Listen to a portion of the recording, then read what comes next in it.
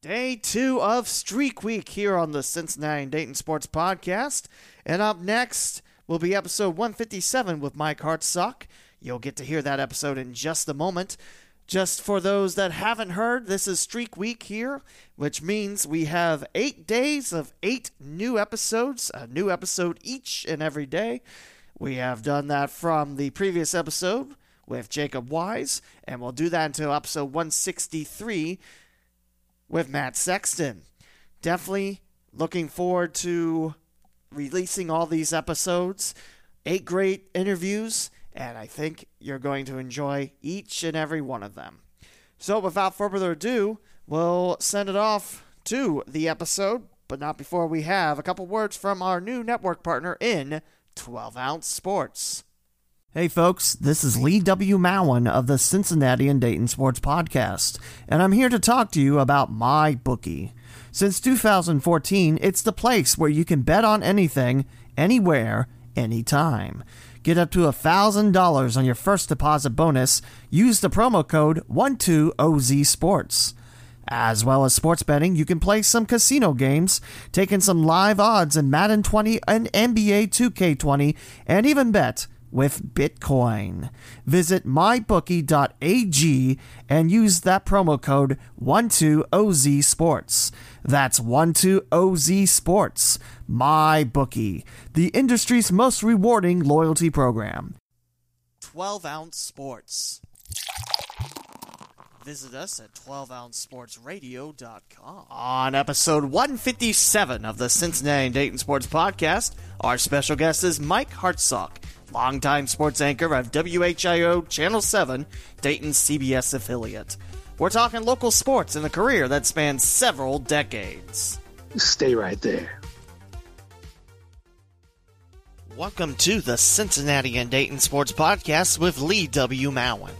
This is a weekly podcast covering all sports in Cincinnati and Dayton, Ohio. From Lima to the Ohio River and northern Kentucky, from eastern Indiana to Madison County and all points in between, this is your source of local Cincinnati and Dayton, Ohio sports. Visit the leewmowen.com/podcasts to find your favorite podcasting platform. Music created with the Splash app. Time for another episode with your host, Lee W. Mowen. On the phone right now is Mike Hartsock. You might know him from WHIO TV, Channel 7, the CBS affiliate in Dayton. Mike, how you doing today? I'm good, Lee. How about you? I'm all right. Just wishing sports were back. Yeah, you and me both. I spent 6 to 8 weeks, I guess it is, after covering news, basically, rather than sports, after I flew up on March 12th to New York to cover Dayton in the Atlantic 10 tournament. I was there that morning at the arena when they called off the tournament and did my stories that day, changed my flight, came back the next morning, and I basically haven't been in place since, except here in my office and working from home, but covering news for the most part. Well, at least you're staying busy through all this. Yeah. That's the important thing. Yeah, and things are slowly starting to come back. I mean, I like everybody else, am a bit perplexed that baseball is doing what they're doing, but I think I don't know.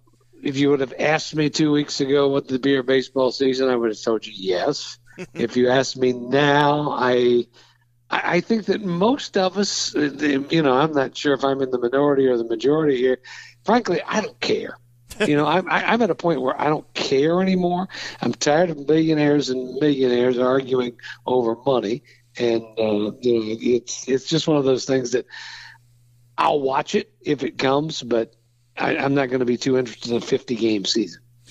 I understand that, and plus the fact is they're talking about Major League, but how about the minor leagues? Since, I work with the Dragons. Yeah, the minor league's not going to happen. I mean, that's a given. There's not going to be a minor league season, and it's an unfortunate thing, but it is something that's just not going to happen because unlike the major leagues, who can make money by holding games with no fans in the stands, the minor league teams can't. they don't have big TV contracts that are going to pay them to put games on TV. So their money is made with people in the stands, and that's just not going to happen this year. It's a shame, but what can you do? Yeah, exactly. So, Mike, where are you from? I'm from Waynesville. Originally, I've been lucky enough that, my whole 43-year career total has been within a half hour of where I grew up. So when I got out of college, I went to Eastern Kentucky. When I got out of college, I got a job in Middletown at WPFB Radio, and I was reporting news in Warren County, and I started doing play-by-play for them because back in the day, WPFB in Middletown did play-by-play of everything. If it moved, they did play-by-play. We did. I did slow pitch softball. I did soapbox derby. I did a little bit of everything at PFB, and then I came up here and got started in radio for a year here, and then moved over to TV, and I've been here for 41 years. So, not only is it miraculous that you got a career just about 30 minutes away from your hometown of Waynesville, but you've been here for 40-plus years. Yeah. It's odd in my in this side of the business, the TV side.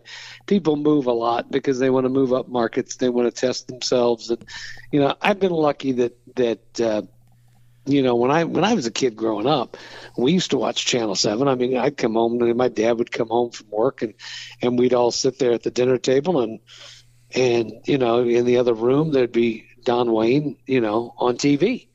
And so that was what I grew up watching. And so when I came here and I got to work with Don Wayne and Jim Baldridge, that was just the coolest thing in the world to me. And it's one of those things that, I've never really wanted to go anyplace else. I've had a couple of offers to go different places, but nothing was just going to be good enough that it was going to take me away from here. And you mentioned Jim Baldridge. That's one of the reasons why I wanted to get into broadcasting, because I remember as a kid watching him on the news. And yeah, I mean, you're still there. Not Hartsock, sorry. You're a Hartsock. Baldridge retired a few years back now, but yeah, it's been about 10 years now since Jim retired. He's down in Florida. He's down in Fort Myers, Naples area, enjoying his retirement. That's crazy. 10 years ago. Yeah. Wow. Mm-hmm. Now, you mentioned watching Channel 7 when you were young, but what was the exact moment you said, hey, I want to be a broadcaster?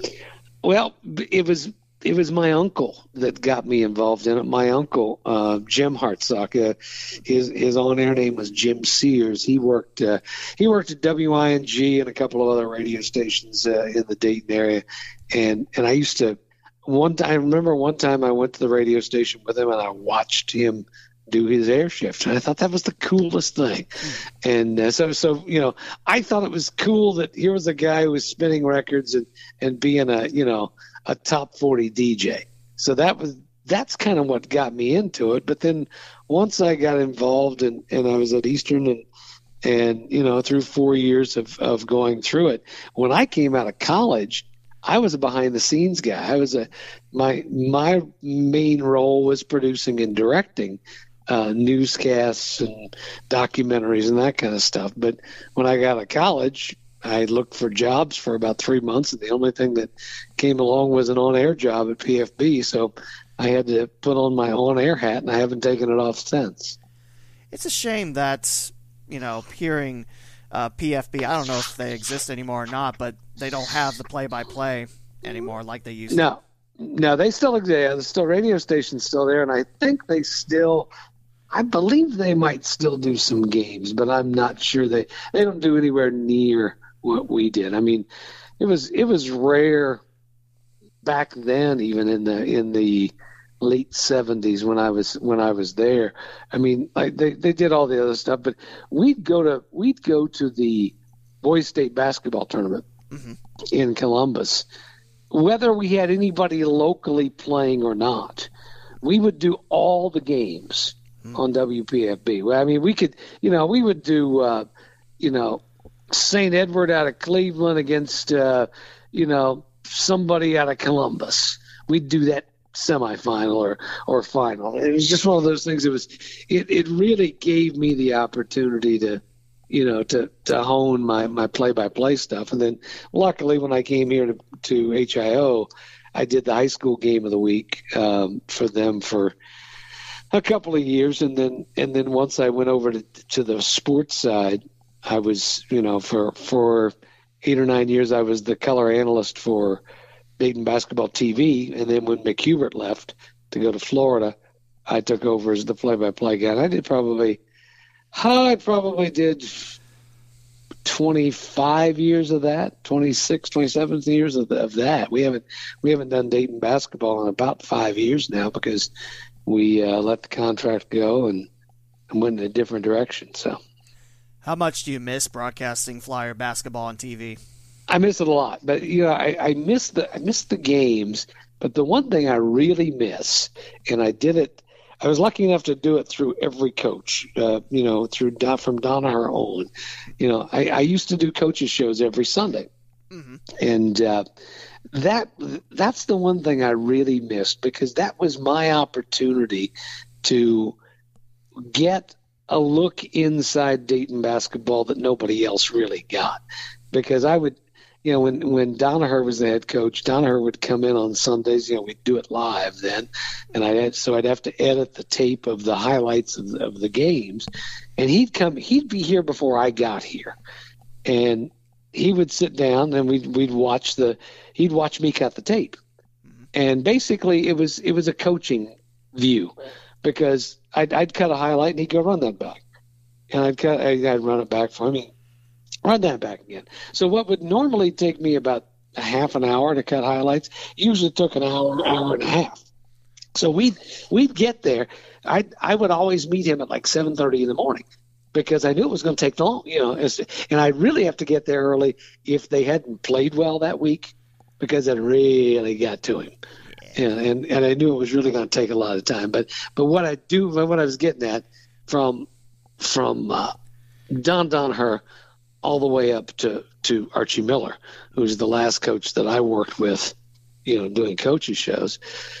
Those coaches all knew that when we were sitting in my office talking before the coaches show and going over tape and that kind of stuff, that anything they said in that office wasn't on the record. It was just two of us sitting there talking about basketball. And that gave me the opportunity to find out so much, and it helped me, in my play-by-play stuff because I knew stuff. I wouldn't say, well, Coach Donaher said this, but I'd be able to take the stuff that I heard and turn it around in a broadcast that gave people an insight that they probably wouldn't have. You got a little insight for your play-by-play and a little bit more knowledge. A lot. And you got to bring out a great live product at the time, too, for fans. Yeah, that's for sure. What has changed from year one at WHIO to today, 2020? Well, technology, for one thing, but I don't know where we would be without the Internet. I don't know how we survived without the Internet. It used to be I'd sit at my desk and get my sportscast together, and I would, pull up the AP wires and, AP and UPI, and I'd have my different wires that I'd, look for sports shows on. Well, we don't even have AP anymore. I think we do to a certain extent, but it's not the sports AP that we used to have. So, all of my information I'm getting off ESPN, CBSSports.com, Twitter. I don't get don't get much out of Facebook. Twitter's something that's really good to use as far as finding out facts. But the thing about the internet, obviously, and everybody knows this now, you can't take it as the gospel. You've got to. Once you see a story, you better fact check it 3 or 4 times to make sure it's true, because there are just some weird people out there that like to post stuff that's not true. Yeah, but when it is true, social media and the access of news and rumors and everything, it's fantastic. Yeah, well, that's just it, and that's the weirdest thing too anymore. There's, in our business anymore, we used to talk about scooping somebody. If I had a story nobody else had, I scooped somebody. We really don't scoop anybody anymore because you may see it on bleacherreport.com or something like that. And you still acknowledge that they had it, but it's no big deal that you didn't because there are so many different eyeballs on everything that a scoop is not something that happens very often. In an average year at WHIO, what all do you cover?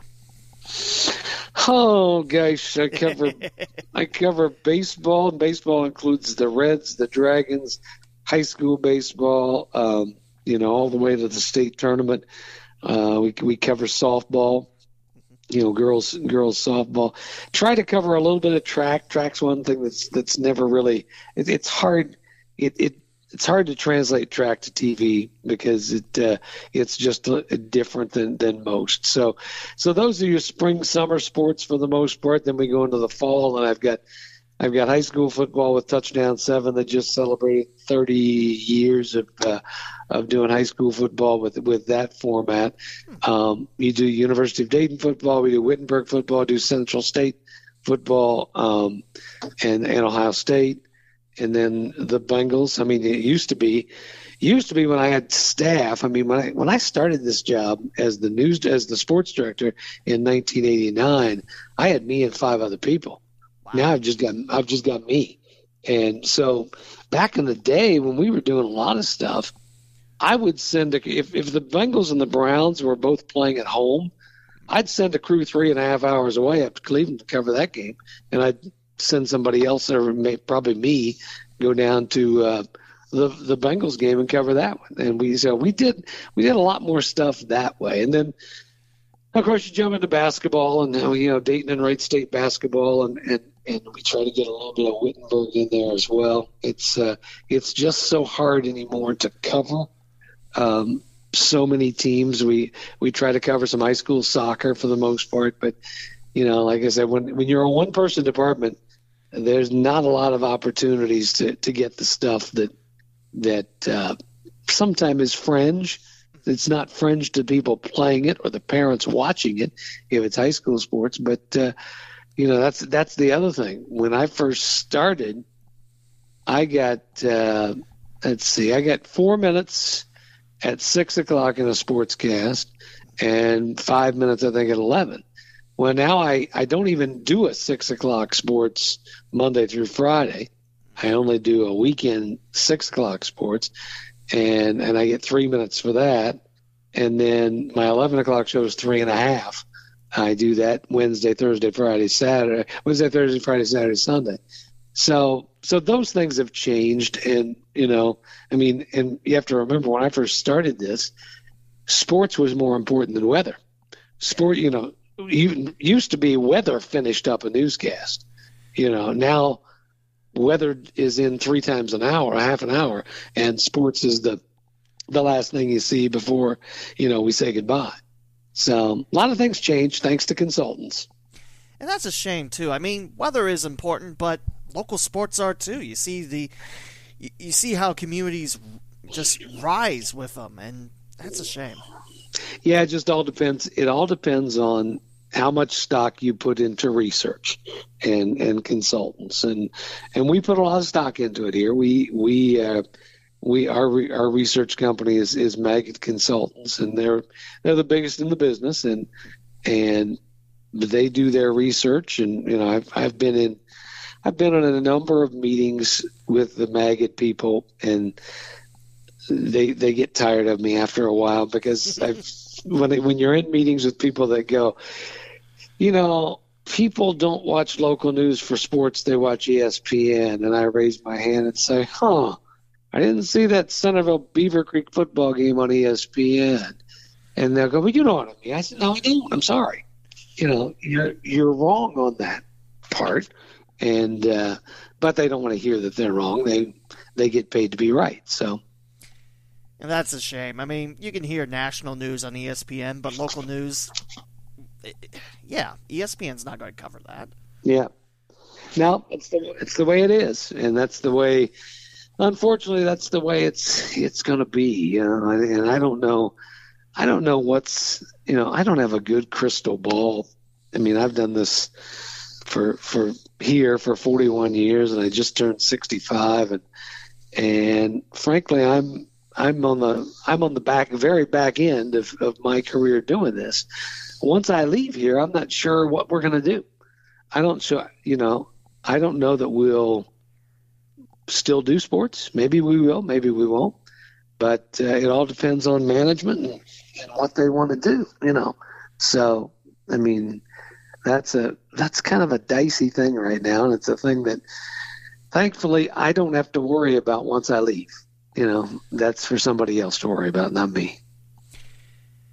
Now, you have a very popular catchphrase, so popular that former radio talk show host Mark Schlemmer does an impersonation. A bad impersonation, by the way. A real bad impersonation. Yeah, I don't like tooting my own horn on my own podcast, but I think I do a little bit better. But what is the history of Stay Right There?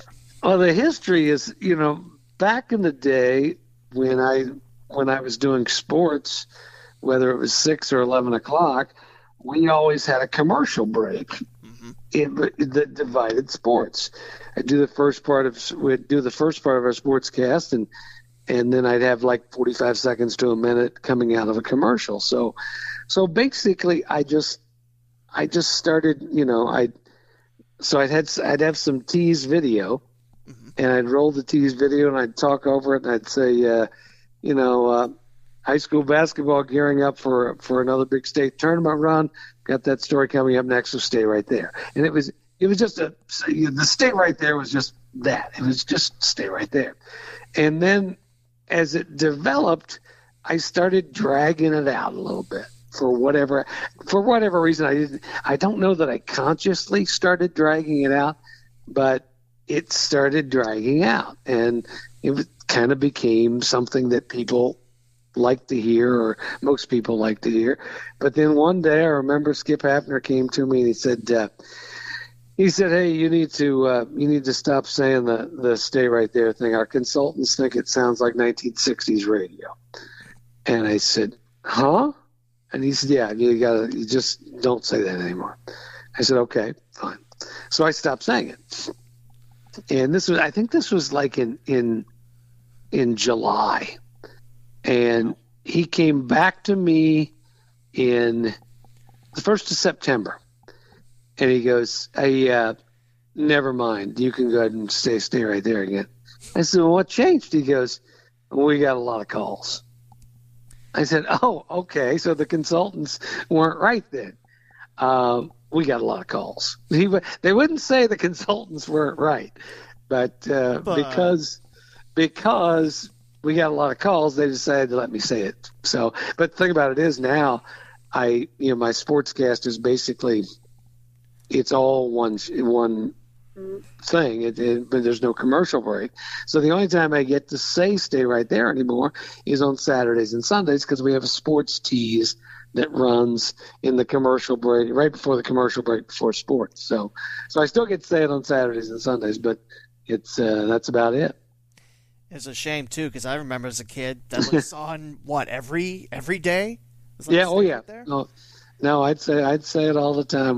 But that's, that a lot of stuff has gone by the way. People that have watched us for the time that I've been doing this, they probably also remember we used to do a nightly fishing report, and it ran at the end of the show, at the end of Sportscast at 11 o'clock every night.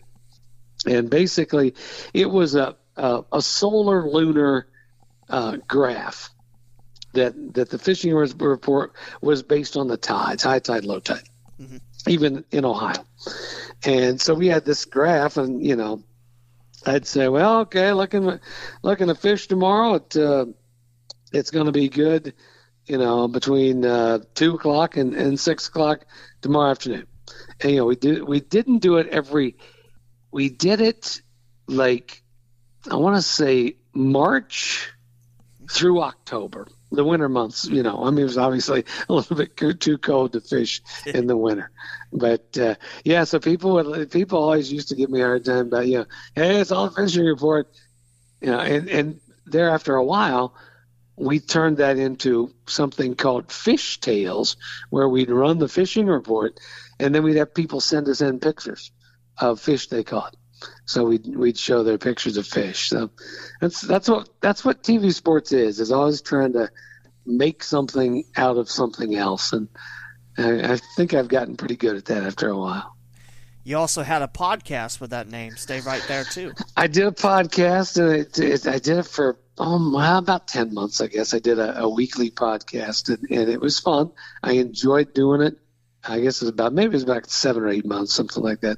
I enjoyed doing it, but with everything else I had going on my plate, because once again, I'm a one-person department.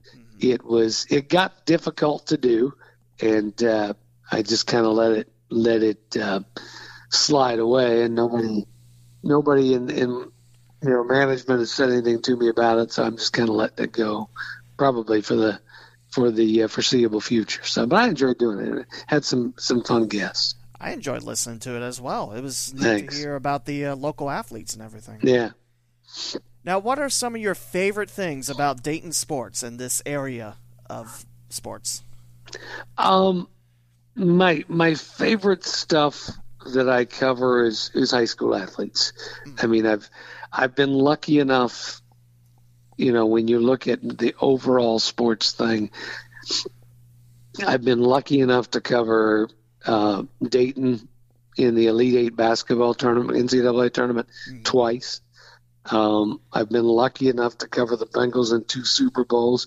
I covered the Reds wire to wire in the 1990 World Series. I covered the 1996 Olympics down in Atlanta. I've done a lot of stuff, and I've been to a lot of different places. But when it gets right down to it, give me the high school kids. That's what I like to talk about. You know, even though high school kids are a challenge, because if you get somebody that can intelligently talk at their level at 16, 17 years old, that's you're kind of ahead of the game. But I enjoy talking to the kids and hearing their stories and telling their stories. But I mean, don't get me wrong, the college and pro stuff is where the most interest is, of sports fans. But I enjoy the high school stuff more than anything. 'Cause, the thing about our job now, and it's been this way for 25 years probably, at least, is, you have to understand doing this job anymore that the majority of people watching your sportscast don't care about sports. They just don't. They're just there in the newscast, and you're there as they have the newscast on. So if I've got a 3.5 minute newscast, I've got to get your attention in the first 30 seconds or I've lost it. So that's the hard thing for me. And that's always been the challenge for me, is to grab somebody's attention and keep it. And, I think that's something a lot of people don't do anymore. You mentioned the Elite Eight for UD, but what are some of your favorite moments and stories getting to cover sports? I've the toughest one for me, because I'm a kid from Waynesville growing up, and I used to go to Crosley Field and watch Pete Rose play. Watch the Reds play with Pete Rose when Pete was a rookie. And so the toughest thing for me was covering Pete being banned from baseball, because over my time doing this job, I've gotten to know Pete pretty well, and Pete has always been really good to me. So it was hard to cover Pete Rose when he was going through that, because I guess that's probably the first time I ever really. And because that happened in 89, I was doing sports for like 7 years by then. And that was always the hardest thing. And the thing I learned that to do this job right, you can't be a fan, and there are still people that do this, that do whether it's sports talk radio or TV or whatever, that you can be a fan and your fandom shows through. You really can't do that if you want to be objective and you want people to really believe that you're being objective in what you're talking about. And, so many people always thought that I hated Wright State because I was a Dayton guy because I did the Dayton basketball games. Well, that was my job. My job was to do play-by-play of Dayton basketball on TV. So was I a Dayton fan? Sure. But I've always been a Wright State fan, too, even back to the days with Ralph Underhill. Ralph Underhill and Jim Brown, when they were coaching, that was a whole lot of fun to cover those guys and their teams. But, all the Wright State people always used to say, he's a Dayton guy, not a Wright State guy. But, the thing about it is you can't please everybody in this business. And if you try too hard at it, you're going to fail at what you really want to do. It is a shame, but yeah, absolutely. Especially when Vitaly Potapenko was at Wright State and the Division II national championship. That was a lot of fun, I bet. Yeah, now the Division II national championship, I was on the very beginning of my sports career when that was happening. So they were still playing in the old PE building, and I can remember going out to cover some of those games, and they didn't have much in the way of crowds back then, but once they started getting really good, they packed that place. And but that was a fun time to cover. And there have been so many opportunities. I mean, I've been to Maui 3 times with Dayton basketball. I've been, I've gotten to do a lot of stuff that this kid from Waynesville never thought that he would ever get to do. So it's I've been pretty lucky. Now, how has the coronavirus affected you and your job? Oh, well, I've come in every day during the whole thing. We've had a lot of people work from home, but I've pretty much been in every day to get stuff done. And when it first hit, sports went away. I did some sports for a couple of weeks, and then my boss said, "Mike, what are we going to do here? I need some help on news." And I said, "Well, that's me." So I started covering news stories, and I did that for, like I said, 6-7 weeks. And then once things started to get kind of, I don't want to say normal because it's not normal now, mm-hmm. But once things started to quiet down a little bit, I went to him and I said, I really need to start doing sports again on a regular basis and back to my normal shift. And I did. And so now, we're to a point now where, the PGA Tour is coming back this week, and NASCAR is going to start on Sunday with people in the stands. And, I think that things are going to start leveling off a little bit. The thing that scares me a little bit is to see what happens with football season, and then couple that with what's going to happen in basketball season. Are we going to get 13,000 fans a night at UD at the arena?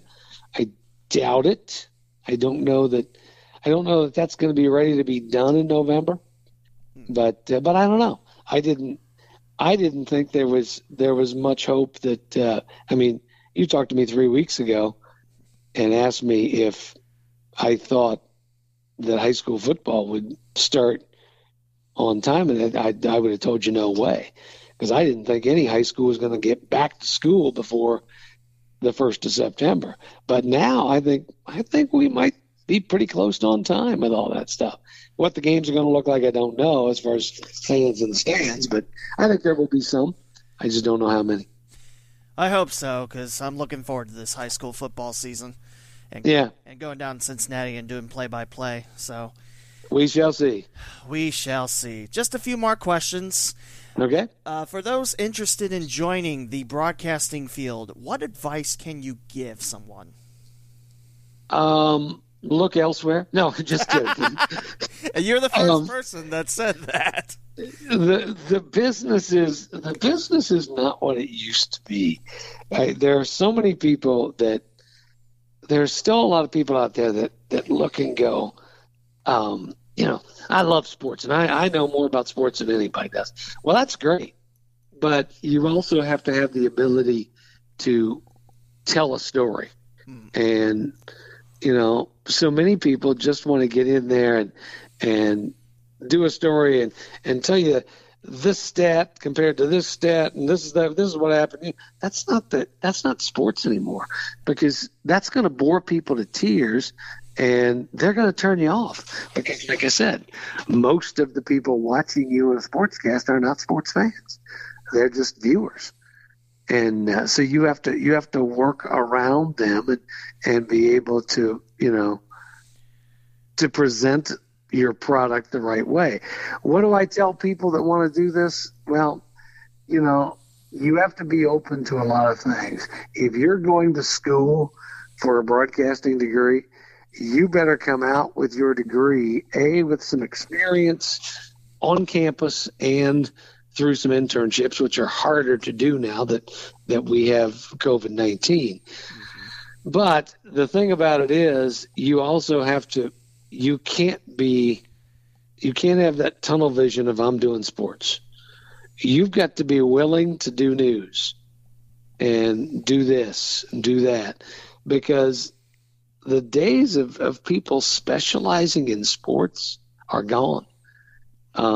Even when I started back in 1979, when I first came up, at PFB, and then came here in the early 80s, I came here as a news reporter, and I just kind of bided my time. I let them know that I'd like to do sports if they wanted me to, and that's how I got a job. I went from news to sports. So it's still the same. You still have to have an open mind. The business is, but you have to understand, the business is not what it used to be, and it never will be again. The sports side of things is a part of our business, and the TV side that is losing popularity with an audience.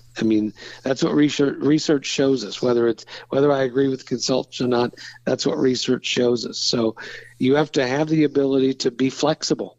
You can want to do sports, but it's one of those things that is harder and harder every year to find jobs and be able to do it.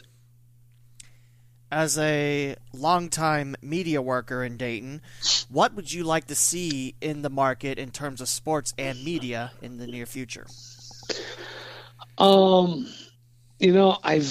preached this to a lot of people, and maybe it will happen now because of what we've gone through with the coronavirus.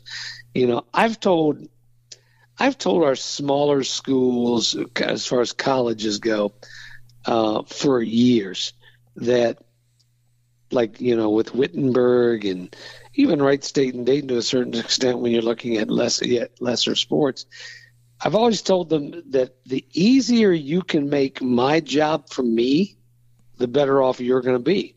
In other words, if you can send somebody in the sports information department out with a camera and get me some video of the women's softball team practicing, and then do a couple of quick interviews with the coach and a player, and send that to me, somehow in an email or whatever, I'm probably going to use that. Now, I'm not going to have the ability to get out there and get that because I'm a one-person department. But if you can send it to me, and this goes for high school athletes and everything else. I can't get to a lot of different high schools to do previews for your season or your tournament or whatever. But if you can send it to me, shoot it and send it to me, it's probably going to have a really good chance to get on TV. And that's the thing that's really changing. The thing that's even more important now, we have this streaming channel now, WHIO streaming channel, and we have the ability to put a lot of stuff on the streaming channel that I don't even have time for to put on the TV sportscast. So that's the thing that's going to change the most. But the thing about it is, it will be changing long after I'm gone from this job, and you just don't know where it's going. 5 years from now, I'm not sure what sports on a local TV newscast will look like. I have my doubts that it will even look remotely like it does now. I don't know. We'll see. Mike, how can people watch your work and follow you on social media? I'm on Twitter. I'm on Facebook. I try to be on Instagram a little bit, but I don't get that format all that much as far as my interest in what I'm on Twitter more than I'm on most things because I think it adds to what we do in our business. I think it's more of a sports thing. So I'm at M Hartsock WHIO on Twitter. And so I think it's similar to that. If you just search Mike Hartsock on Twitter or Facebook, you'll find both of them. But that's primarily where I'm at on social media. I don't do as much as my bosses would like me to, but because fact of the matter is, I'm an old guy, and the new tricks of social media are kind of difficult for me sometimes, but I still enjoy doing them. And then of course I'm on the newscasts Wednesday through Sunday. Last question, and this one I remember watching it while I was in high school. What happened to the Touchdown 7 chopper? Well, it wasn't really a Touchdown 7 chopper. It was a Channel 7 chopper. Right. We used it for a variety of different things. And gosh, how many years? It's probably been 10, 12 years that it's been gone. And it was a money thing. The chopper cost us, I'm wanting to say it cost us $500,000 a year to use that helicopter. We had a certain number of hours that we were contracted for using it. So, and sports was a part of that. And, so we were able to use it with that. But anymore, it's just, there are very, very few stations that have helicopters that they use anymore. And hell, we've got, we don't have a helicopter anymore, but we've got 5 drones, I think. So we have a lot of people, and me not included, but we have a lot of people that fly drones, and but the rules with drones are a little bit different because you have to watch yourself where you fly over crowds and that kind of stuff. But, I enjoyed the chopper in my years of doing it because it was I was never obviously a pilot, but I learned a lot about helicopter flying in the time that I was able to get up in one. I think the last time the Channel 7 chopper landed at Valley View, I think it was Spartans versus Fairborn in 2004, and the Skyhawks won that game pretty handedly. That sounds about right, but it's for the most part it was a good time. I'll leave you with my one helicopter story that I tell from time to time when I was flying. We were flying one night. We were going to Greenville on a Friday night for a game, and we whenever I would do these preparations, I would call the athletic director and I would say, are there any wires going across the field that we need to be aware of? And they'd usually say no. But then I would always send the pilot out to kind of do a drive-by so he could make sure and take a closer look. Well, he always would do that on Fridays. That Friday, we were busy with some kind of breaking news story. We had the helicopter. He couldn't get out there. So he picks me up, and it was later in the year. It was kind of around, where dusk was setting in at the time. And so we're coming in over the stadium out there in Greenville. I always had this thing. We had a Bell Jet Ranger helicopter, larger helicopter. Whenever we would come in, we'd always come in over one end zone, or whether it's scoreboard or not, but we'd come over the one end zone of the goalpost, and I would always turn around and look just to make sure the tail rotor was going to clear the goalpost. It wasn't my responsibility because I wasn't the pilot. He knew what he was doing. Yeah. But so I did that time, and I turned back around, and all of a sudden, right in front of us is a wire. Oh.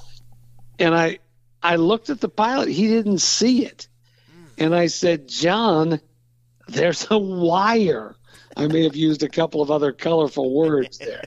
But I said, John, there's a wire. And he looks at it and goes, oh, and he yanks back on the stick. And we're taxiing down, landing down, cruising in. And all of a sudden, the helicopter goes in and makes a big dive back because he pulled back the stick to pull us up. Well, it was too late, and we were too close to the wire. We caught the wire in the landing skids, and just luckily it was a PA wire, so it was, a little tiny wire for the most part. Had it been a power wire, we would have been down. I probably would have been dead or hurt really bad. So if it turns out to be a PA wire, and it was held on either side of the field on a wooden pole. So we cut this wire, and it goes zing, zing on either side.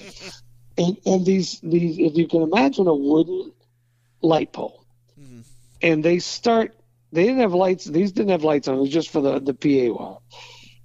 The poles start wavering back and forth because we had tension we had on it, had tightened up, and then it finally snapped.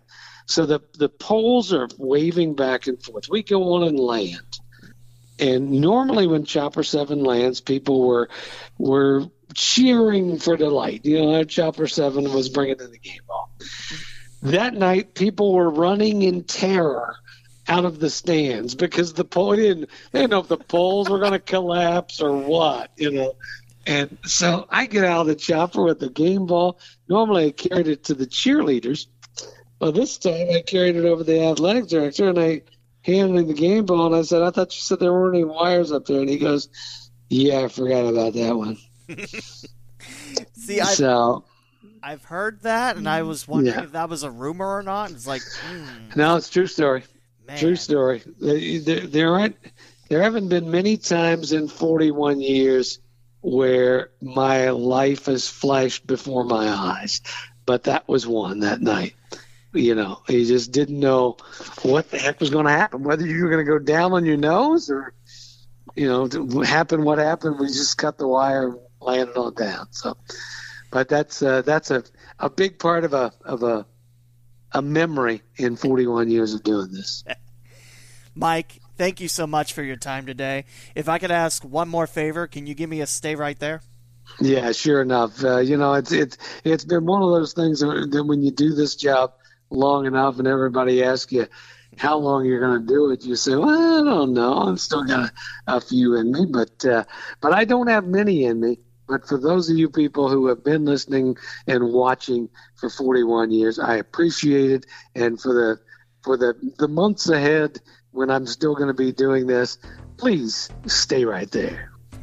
Thank you so much, Mike. And thanks, Lee. This has been episode 157 of the Cincinnati and Dayton Sports Podcast. Talk to you again for episode 158. Thank you for listening to another episode of the Cincinnati and Dayton Sports Podcast with Lee W. Mowen. To subscribe to the podcast, please visit theleewmowen.com/podcast. From there, you can choose your favorite platform, such as Apple Podcast, Google Podcast, TuneIn, Spotify, the iHeartRadio app, and many more. Interact with the podcast and host on Twitter at the Lee W. Mowen and at CindayPod. Like the Facebook page, the Cincinnati and Dayton Sports Podcast, and download the free Flick Chat app, then search for the local Cinday Sports Group to submit your future Mowen's Mailbag questions. The closing theme is Lights Go Down by Dan Hennig, provided by the YouTube Music Library Collection. This is Lee W. Mowen, and I hope you enjoyed this week's podcast. Please join me again next week on the Cincinnati and Dayton Sports Podcast.